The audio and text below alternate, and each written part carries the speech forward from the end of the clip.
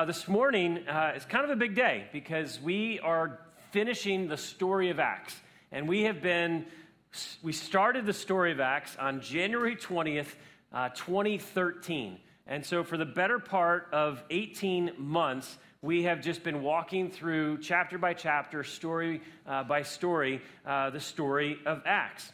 And I went back and looked at my notes from the very first message, and the very first question that I asked all of us, and I realize not all of you were here 18 months ago, but the first question that was asked in this series was simply this: is Jesus worth it?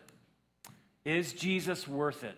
That was the very first question that we were posed with. Is Jesus worth it? Is Jesus worth all of you all of the time?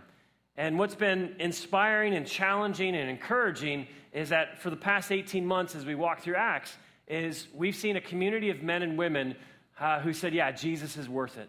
And because they said Jesus is worth it, not only did they change the world they lived in, ultimately they've also changed the world that you and I live in.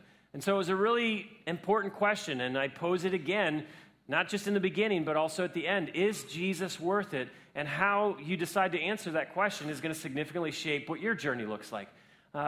I quoted this gentleman, David Platt, who's a pastor, author, 18 months ago, and he said this: we can rest content in casual, convenient, cozy, comfortable Christian lives as we cling to the safety and security this world offers. We can coast through a cultural landscape marked by materialism, characterized by consumerism, and engulfed in individualism. We can assent to the spirit of the age and choose to spend our lives seeking worldly pleasures, acquiring worldly possessions, and pursuing worldly ambitions, all under the banner of cultural Christianity. And I love how he said this and challenged us with this. Or we can decide that Jesus is worth more than this. And as I've said, 18 months we've been able to see what a community of men and women, what they look like and how they lived, because they said Jesus is worth more than our comfort, more than our convenience, more than what the world could ever give us. Jesus is worth more than this. And what's amazing is they changed the world. Their world and our world. And again, I quoted this Michael Green. He was a commentator on the book of Acts, and he said this: 3 crucial decades in world history. That's all it took. In the years between AD 33 and 64, a new movement was born. In those 30 years, it got sufficient growth and credibility to become the largest religion in the world has ever seen and changed the lives of hundreds of millions of people. It spread into every corner of the globe and has made more than 2 billion presumed adherents. It has had an indelible impact on civilization, on culture, on education, on medicine, on freedom, and of course the lives of countless people worldwide. And the seedbed for all of this, the time when it took decisive root, was in these 3 decades. It all began with a dozen men and a handful of women, and then the Spirit of God came. A community of men and women who had a relationship with an extraordinary God were used by this extraordinary God to do extraordinary things. And as we saw week after week as we walked through this story, is this truth played out. They got to have story after story of God doing amazing, extraordinary things in their midst. Now that we're at the end of this, one of the questions that I wrestled with was just this: is what was true for them, is it still true for us? Is how they got to see God move and do amazing, extraordinary things, was that just like a one-off thing? Was that just like an anomaly that they got to see God do amazing, extraordinary things? Or is what they experienced, is what was true for them, is it actually true for us? Like, are we a people who would still get to see an extraordinary God do extraordinary things in our lives, through our lives, in our world that we live in? Now, I think most of us, or at least I hope all of us, would say, yeah, absolutely. God is still God. God in the first century is still God in the 21st century. He still does extraordinary things. And as I kind of sat with that question, I was like, you know what? This is probably the wrong question. Because it's easy to say, absolutely, God still wants to do amazing, God still wants to do extraordinary things in our midst.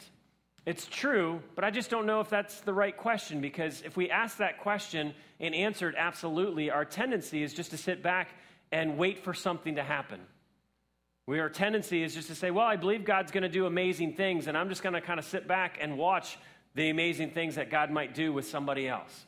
And so the question that I feel like God laid on my heart that was a better question for us to wrestle with this morning is this: will we find people in the 21st century whose lives reflect the conviction that an extraordinary God still uses ordinary people to do extraordinary things?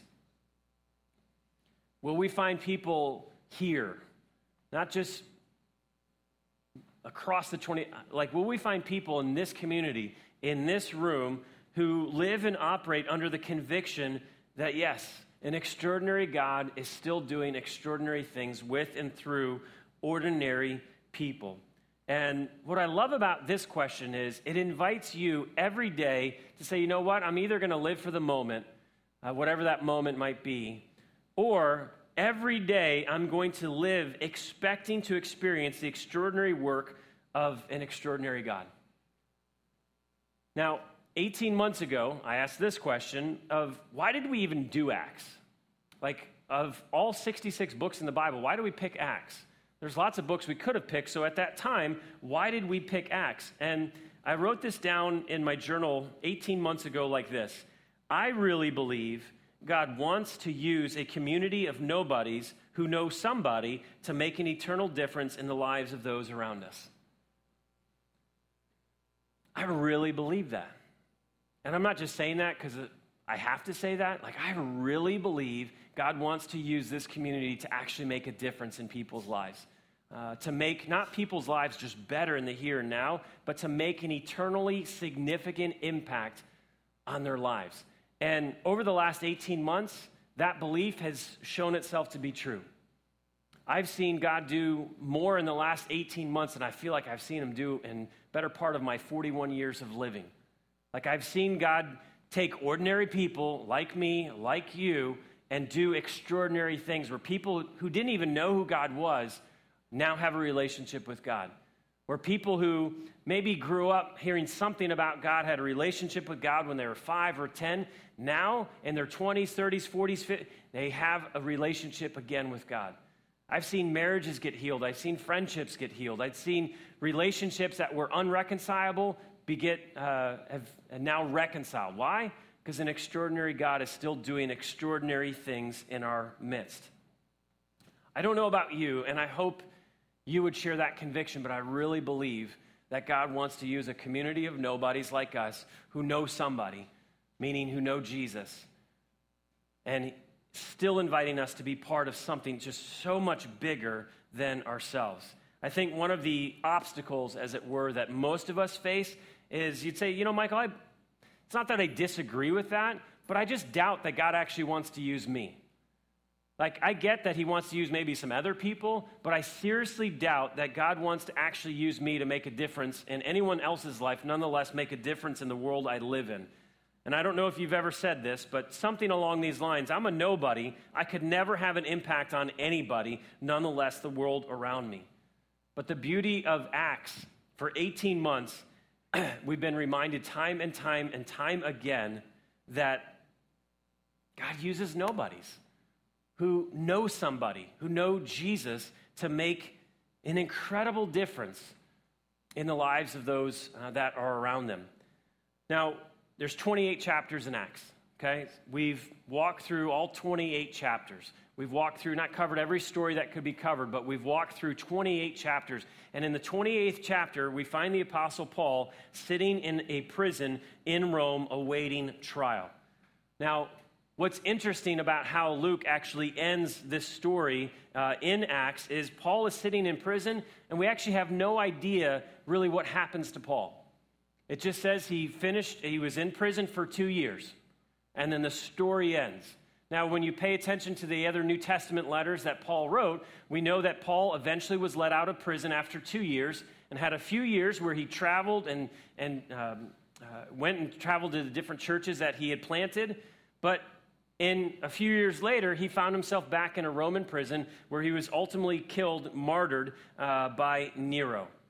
Now, why does Luke end 28 chapters of this phenomenal story kind of with this idea of we don't really know what happens to the Apostle Paul. Like if this was a modern day movie, most of the audience would be really frustrated. Like, well, what's the ending? You can't just leave one of the main characters just sitting in prison and we have no idea what happens to him. What about all the people that we've met along the way? What about all the churches that have been, like, what is the end of this story? Luke, why did you finish 28 chapters with this? What happens next?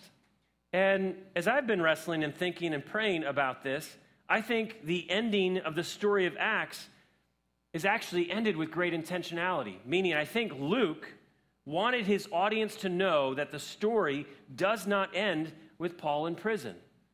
The story does not just end with the men and the women that we met along the way. I think what Luke wants us to know is that the story is still being told by every man, woman, and child that has decided that Jesus is worth it.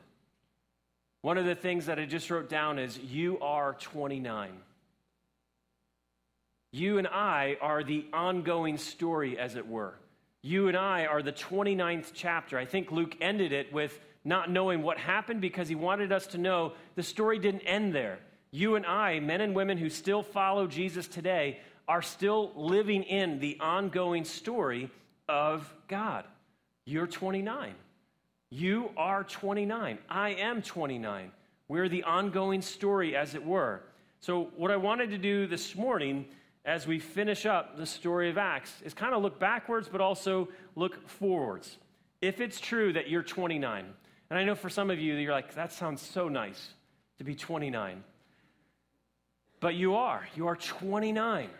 The ongoing story. So if it's true that you are 29, that we are the 29th chapter, part of the ongoing story of God, kind of what I had in my mind this week is, what would the people who lived between the 1st and 28th chapter, what would they want to tell the 29th chapter people?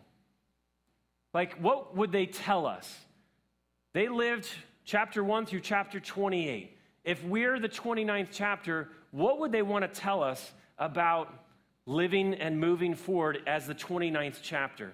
Now, I'm going to share with you a few different things that I think they would tell us. And as we go through this, some of you, if not all of you, are going to be like, Michael, that's so simple. That's not like anything new. And as I've gone through the story of Acts, I see a community of men and women who simply just did what God told them to do, and they got to see God be God. It wasn't complicated. It wasn't complicated at all. And as I'm getting older, one of the things that I'm learning is, Michael, don't complicate what is not complicated. Just simply do the things that God has told us to do and watch God be God. Watch God do extraordinary things. So here's a list of sorts, and not in any particular order, but I think the first thing the people of Acts would tell the 29th chapter people is this. First thing I think they'd say is, pray. Just pray. I really am convinced that what they would tell you to do, what they tell me to do as the 29th chapter is just pray. These men and women prayed like it was the most important thing they could do because I think they realized it was the most important thing to do. They, throughout the story, Acts chapter 1 through Acts chapter 28, they're constantly in prayer. And we first see this in Acts chapter 1. And what's really interesting is Jesus has just told them, guys, go change the world. Go into every corner of the world and make disciples, make followers of me. Okay, so he's given this incredible mission. And the people that are listening to Jesus give this mission, it's about roughly 100 plus people, men and women. Now, if you were there, if you were one of the 100, as it were, and Jesus just gave you a mission as large as go change the world, go into all of the world and change the world, what do you think you would do if you were part of that group? Like, would any of you say, all right, guys, we got the marching orders, we got the plan, now let's sit down and strategize how we can do this. Let's kind of whiteboard out what's our first step, what's our second step, what's our third step, what are the things that we definitely need to do, what are things we need to definitely avoid, and have a strategy session. How many of you, will not do a strategy session per se, but how many of you would just be paralyzed? Are you kidding me? We can't do that. How could we possibly go in? We don't have the means and and everything that we need to make this happen. And you literally would just be paralyzed by fear and worry and anxiety of, it's not going to work. We'll never be able to accomplish this. Or how many of you would just simply, well, I don't know what to do, and I'm kind of freaked out, so I'm just going to kind of look busy, so I at least appear somewhat spiritual that I'm doing something. I'm not really doing anything, but I'm doing at least something. What I love about what these men and women did, the first thing that they did when Jesus said, go change the world, is they said, we better pray. In Acts chapter 1, verse 14, it says this, all these with one accord, meaning about the 100 plus, with one accord, were devoting themselves to prayer, together with the women and Mary, the mother of Jesus, and his brothers. With one accord, they came together and they just started praying. And because they did that first, it really shaped what chapter 2 and chapter 3, all the way through chapter 28 looked like. One of the things that I was thinking about is no one told them to do that. Like no one said, Jesus didn't say, hey, go change the world, make disciples, and before you do that, make sure you go pray first. So who gave them the idea, as it were, to actually go and start praying? Who told them that all that they could do, the most important thing to do, was pray? And I don't think someone told them to do it. I think someone showed them. These men and women had spent better part of 3 years with Jesus. And the thing that these men and women saw Jesus do was pray. And they saw that when Jesus prayed, things happened. Things changed. People were healed. Dead people came back to life. And so they weren't necessarily told to go pray. They were showed prayer is the most important, the most significant thing that you can do. And so this is a community of men and women that prayed. And what I love about these men and women in the 28 chapters of Acts is prayer was not just an afterthought, it was their first thought. It was not something that they did after exhausting every other option. It was the very first thing that they did. And here's the beauty. When they prayed, they actually saw God do what God loves to do when his people come together and pray. God loves to answer prayer. God loves to answer the prayers of his people. And so as they prayed, they saw God be God. They saw God be extraordinary and do extraordinary things in response to how the people were praying. I don't think the problem that we have is that God just isn't listening. He doesn't care. He's grown indifferent towards us. I think what the issue is, we've grown slothful and lazy in prayer. We might talk about prayer, we might read about prayer, we might think about prayer, but there's a big difference in thinking and talking and reading and studying on prayer and actually praying. And the men and women of Acts, they didn't think about it and talk about it and study it and read it. They actually just got down on their knees and prayed that God would do amazing in their midst. So my question, what role does prayer currently play in your life? Is it an afterthought where you're like, I don't know what to do anymore. I'm kind of stuck in this relationship. I don't know how to fix this relationship. I don't know what to do. Go left, go right, go straight, go forward. I guess after I've exhausted every other, I guess I'll just pray. Or is prayer the first thing that you do? And I don't just mean in decisions. I mean when you get out of bed, your first thought is, God, thanks for another day with you. And I'm excited, God, to experience whatever it is you want me to experience this day. And the tone of your day starts with, God, I'm going to walk with you throughout this day. Would you speak?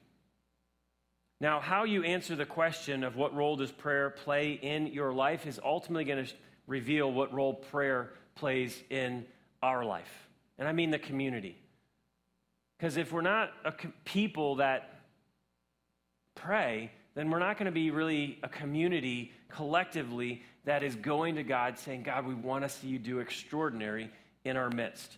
Charles Spurgeon said it really well. He said the condition of the church may be very accurately gauged by its prayer meetings. If God be near a church, it must pray.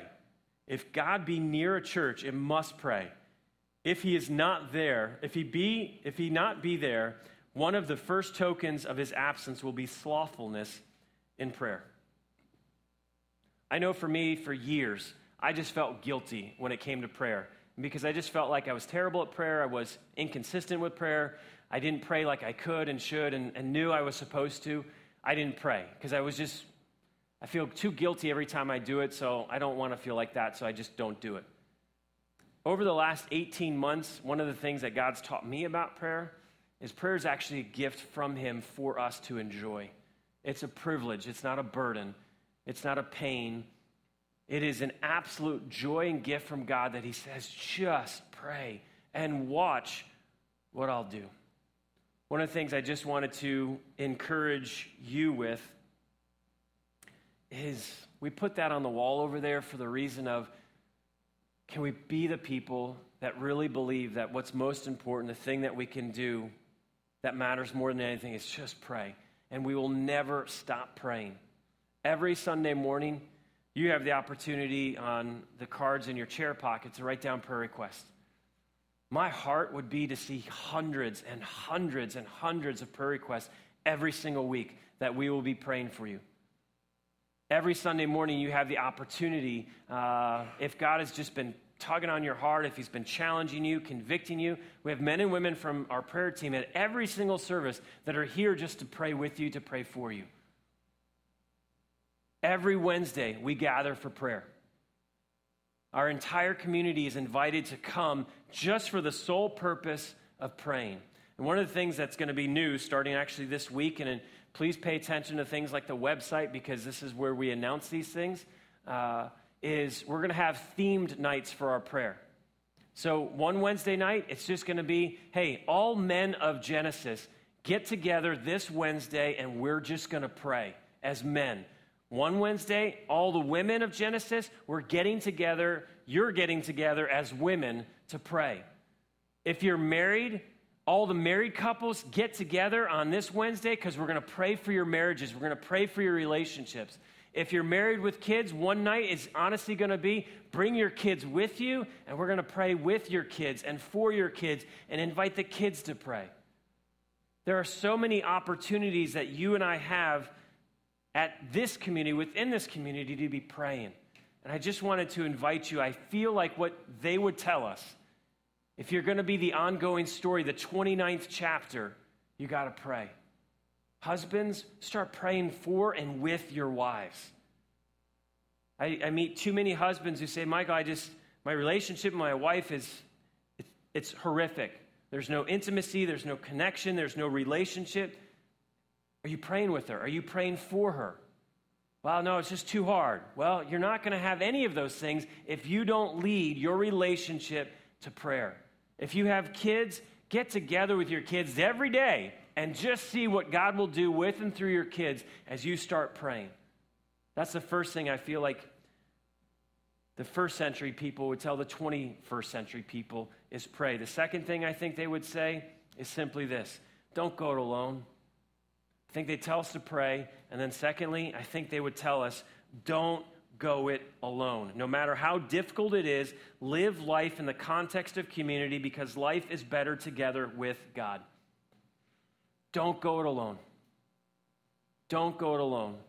Again, I'm just picking out one story, one section in the story in the story of Acts, but in Acts 4, it paints the picture of community. In Acts 4, it says this: all the believers were united in heart and mind, and they felt that what they owned was not their own. And so they shared everything they had. The apostles testified powerfully about the resurrection of the Lord Jesus, and God's great blessing was upon them all. There was no needy people among them. Again, that's just one snapshot of what community looked like in the first century. And what I loved about this picture is the community, they knew each other. They met one another's needs, physical needs, financial needs, relational needs, spiritual needs, emotional needs. People's needs were met because people didn't go it alone. People in the first century, I really believed they would say life is better together with God. Together with God. So let me ask the question, which of these three best describes you today? Not just what you hope to be tomorrow, but today. Which best describes you? You, by yourself. You, by yourself, just kind of doing life on your own. Does that describe you? Or does what describes you even better, it's actually you and God. You've got your own thing going on with God, but it's just you and God. It's kind of the Lone Ranger approach. God's kind of in your rearview mirror, but it's you and him trucking along. Or is what describes you best, you, me, and God. Doing life with God, with others, because you're convinced life is better together with God. I know there's all sorts of reasons of why community would be hard. I get that there's all sorts of reasons as why that would be a challenge for you. I think some people would just say, I'm too busy. I've got so much stuff going on in my life, I don't have time to be in community. I think some people would just simply say, I don't want to be in community because I'm hurt.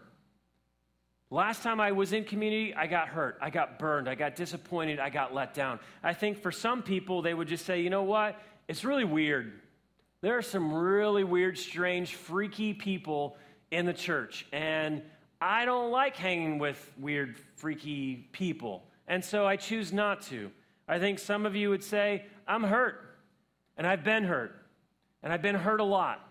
And I don't want to get hurt again. I think some of you would say it's just way too complicated to have relationship, have community, as it were. I think some of you would say, I'm hurt. And I got hurt really bad.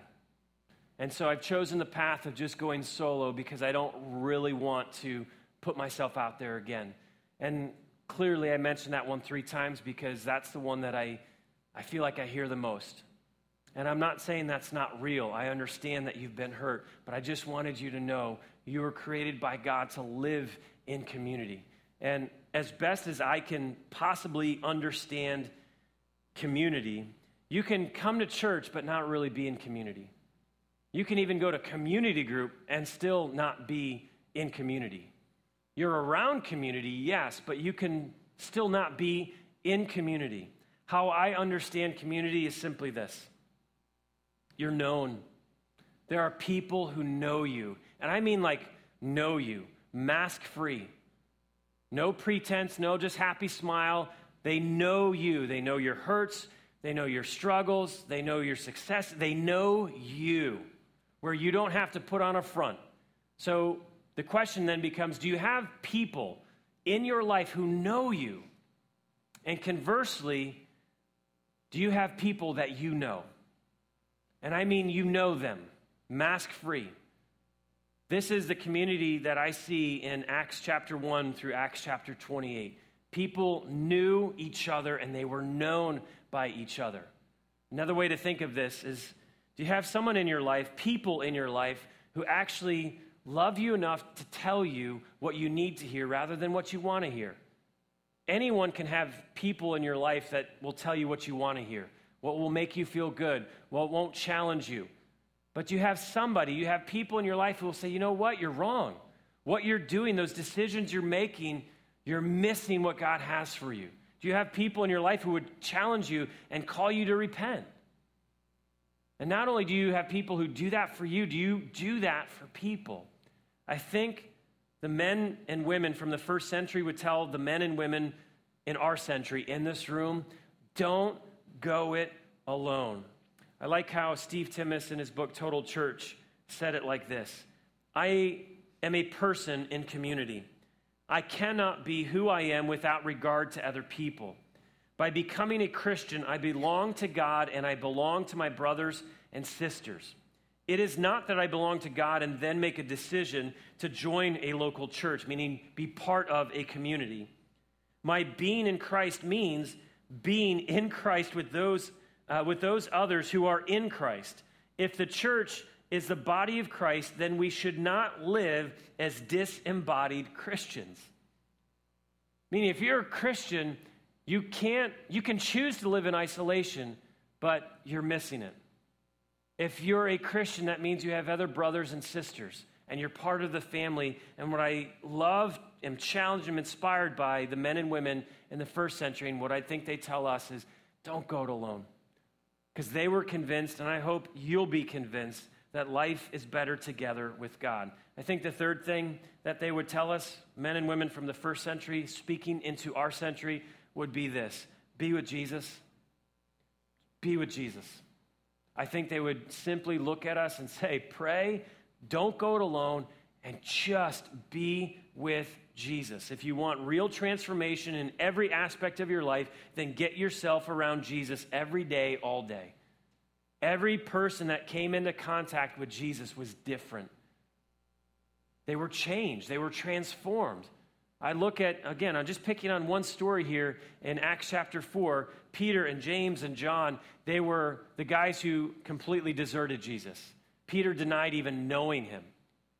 And just a few months later, these same men who deserted and denied even knowing Jesus are preaching that everyone else should come to place their faith in Jesus. And the religious leaders, the Jewish priests, they got together because they were so frustrated with what these men were preaching. And it says in verse 13, the members of the council were amazed when they saw the boldness of Peter and John, for they could see that they were ordinary men with no special training in the scriptures.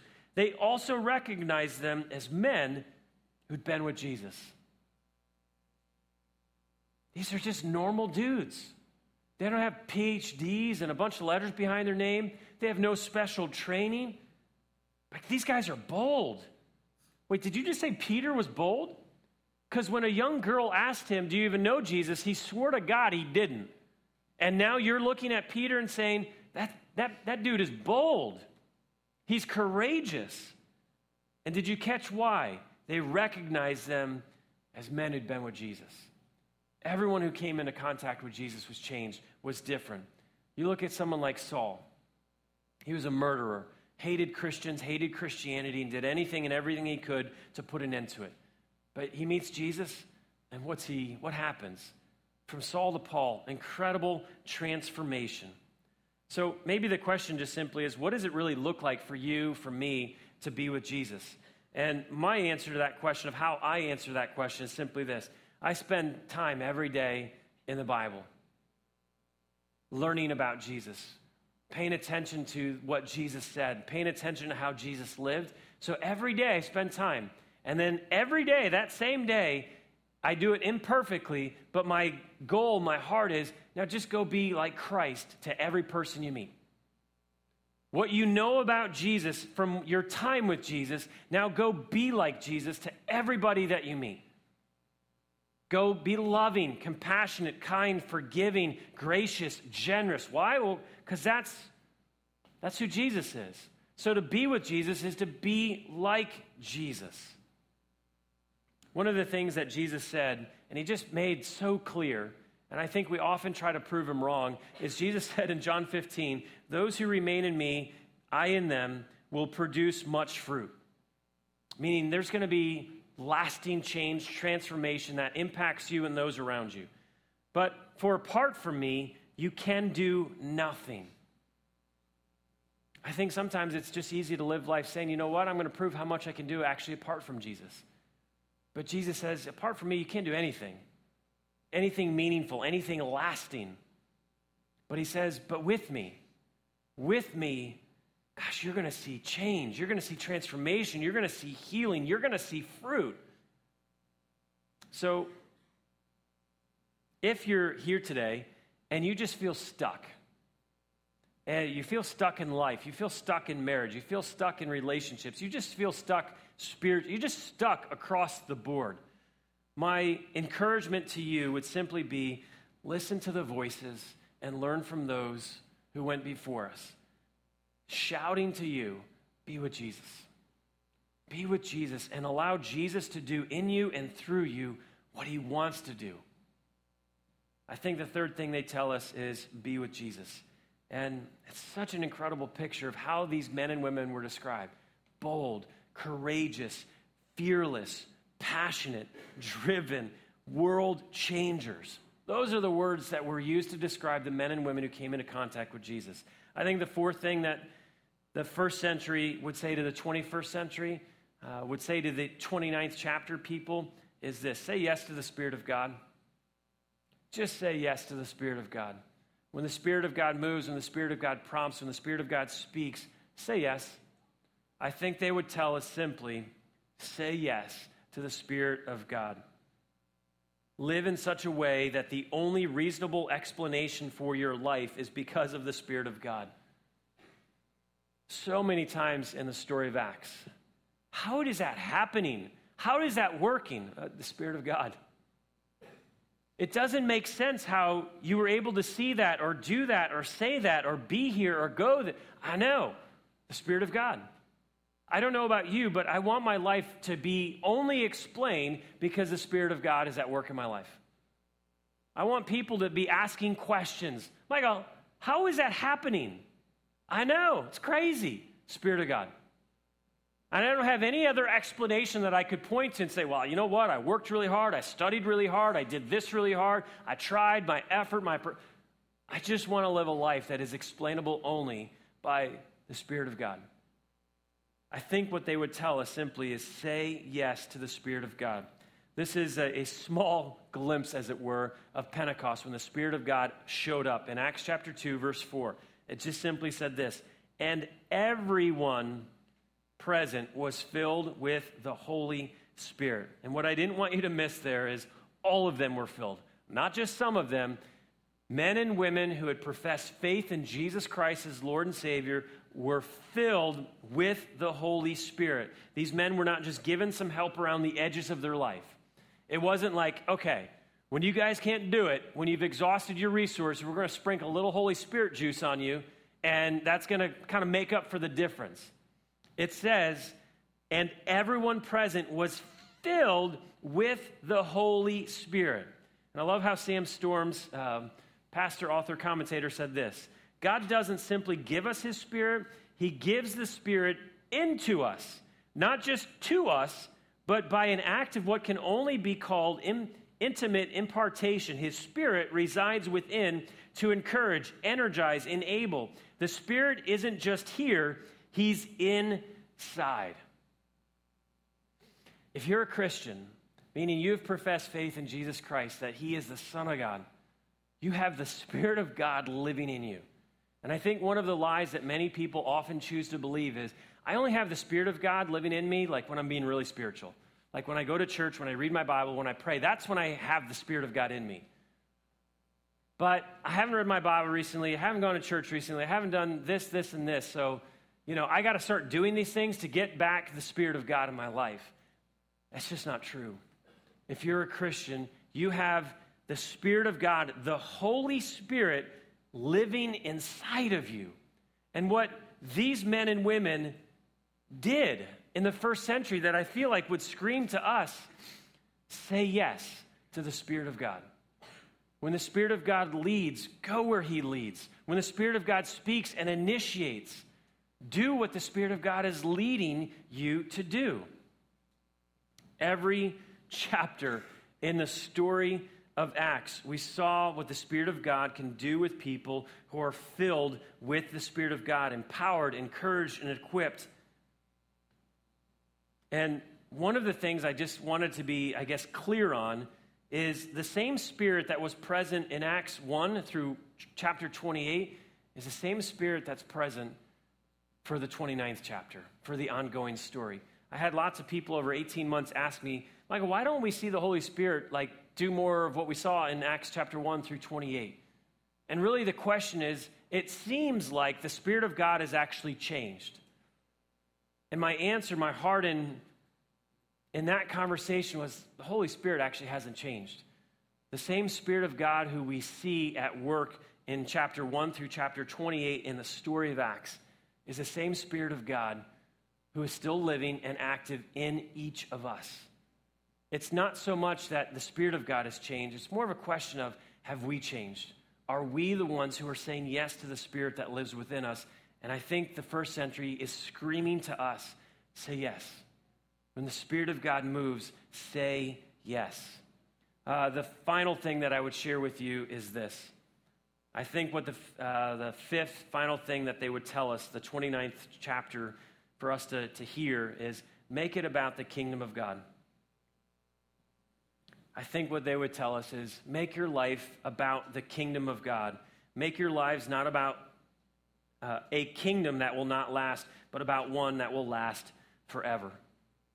Don't make it about you. Make it about his kingdom an eternal kingdom, a lasting kingdom.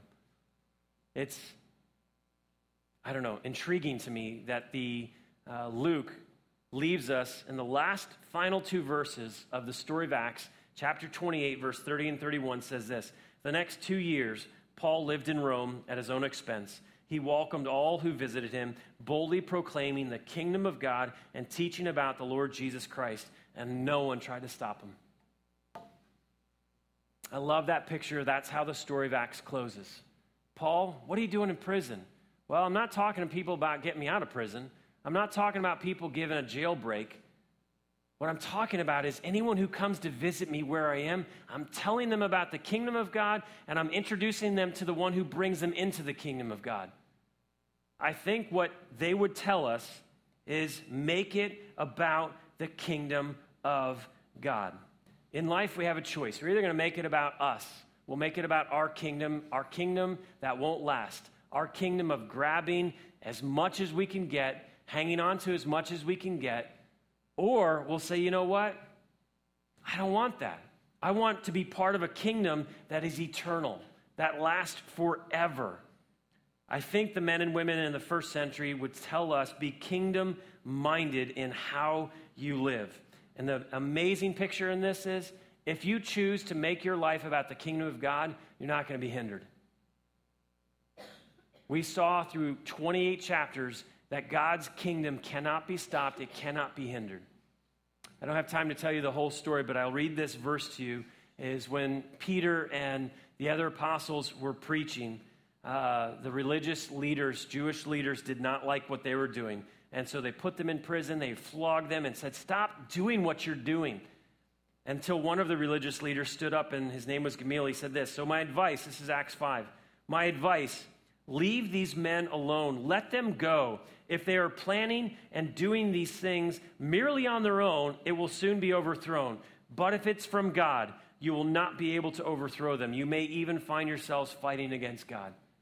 If you make your life about God and his kingdom, nothing's going to stop. Nothing will hinder.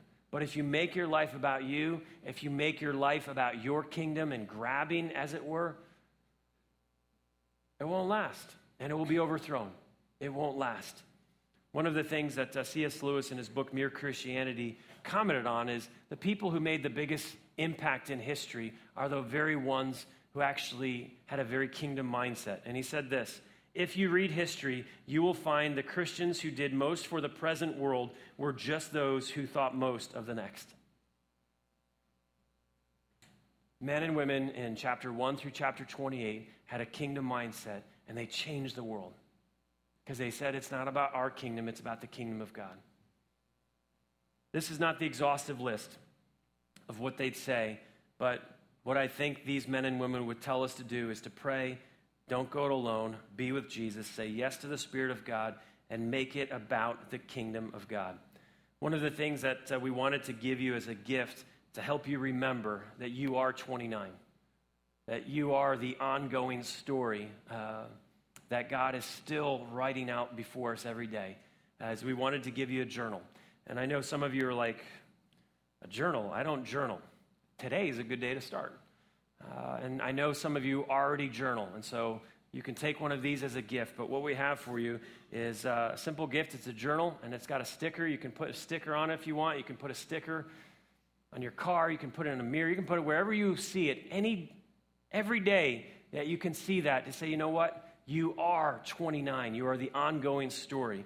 And every journal also has a bookmark. And I just wanted to read to you as we close what the bookmark says, because we want this journal to be used. We want to encourage you to use it as a reminder to you that you are 29.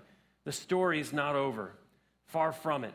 The amazing news is that you are part of the ongoing story of God. The 28 chapters in Acts reminds us that an extraordinary God uses ordinary people to do extraordinary things, to change the world. Use this journal to write down stories of God at work in your life, stories of God at work in the lives of those around you, and then share these stories. Allow these stories to be used by God to remind you that he's not done with you. He has more of him that he wants you to see. Never forget that you are 29. And I'm thankful to be part of this community with you. because I'm convinced that God's not even done with any of us. And I'm thankful that I get to be part of being 29 with you. A bunch of nobodies who know somebody, and that somebody is doing extraordinary things in our midst.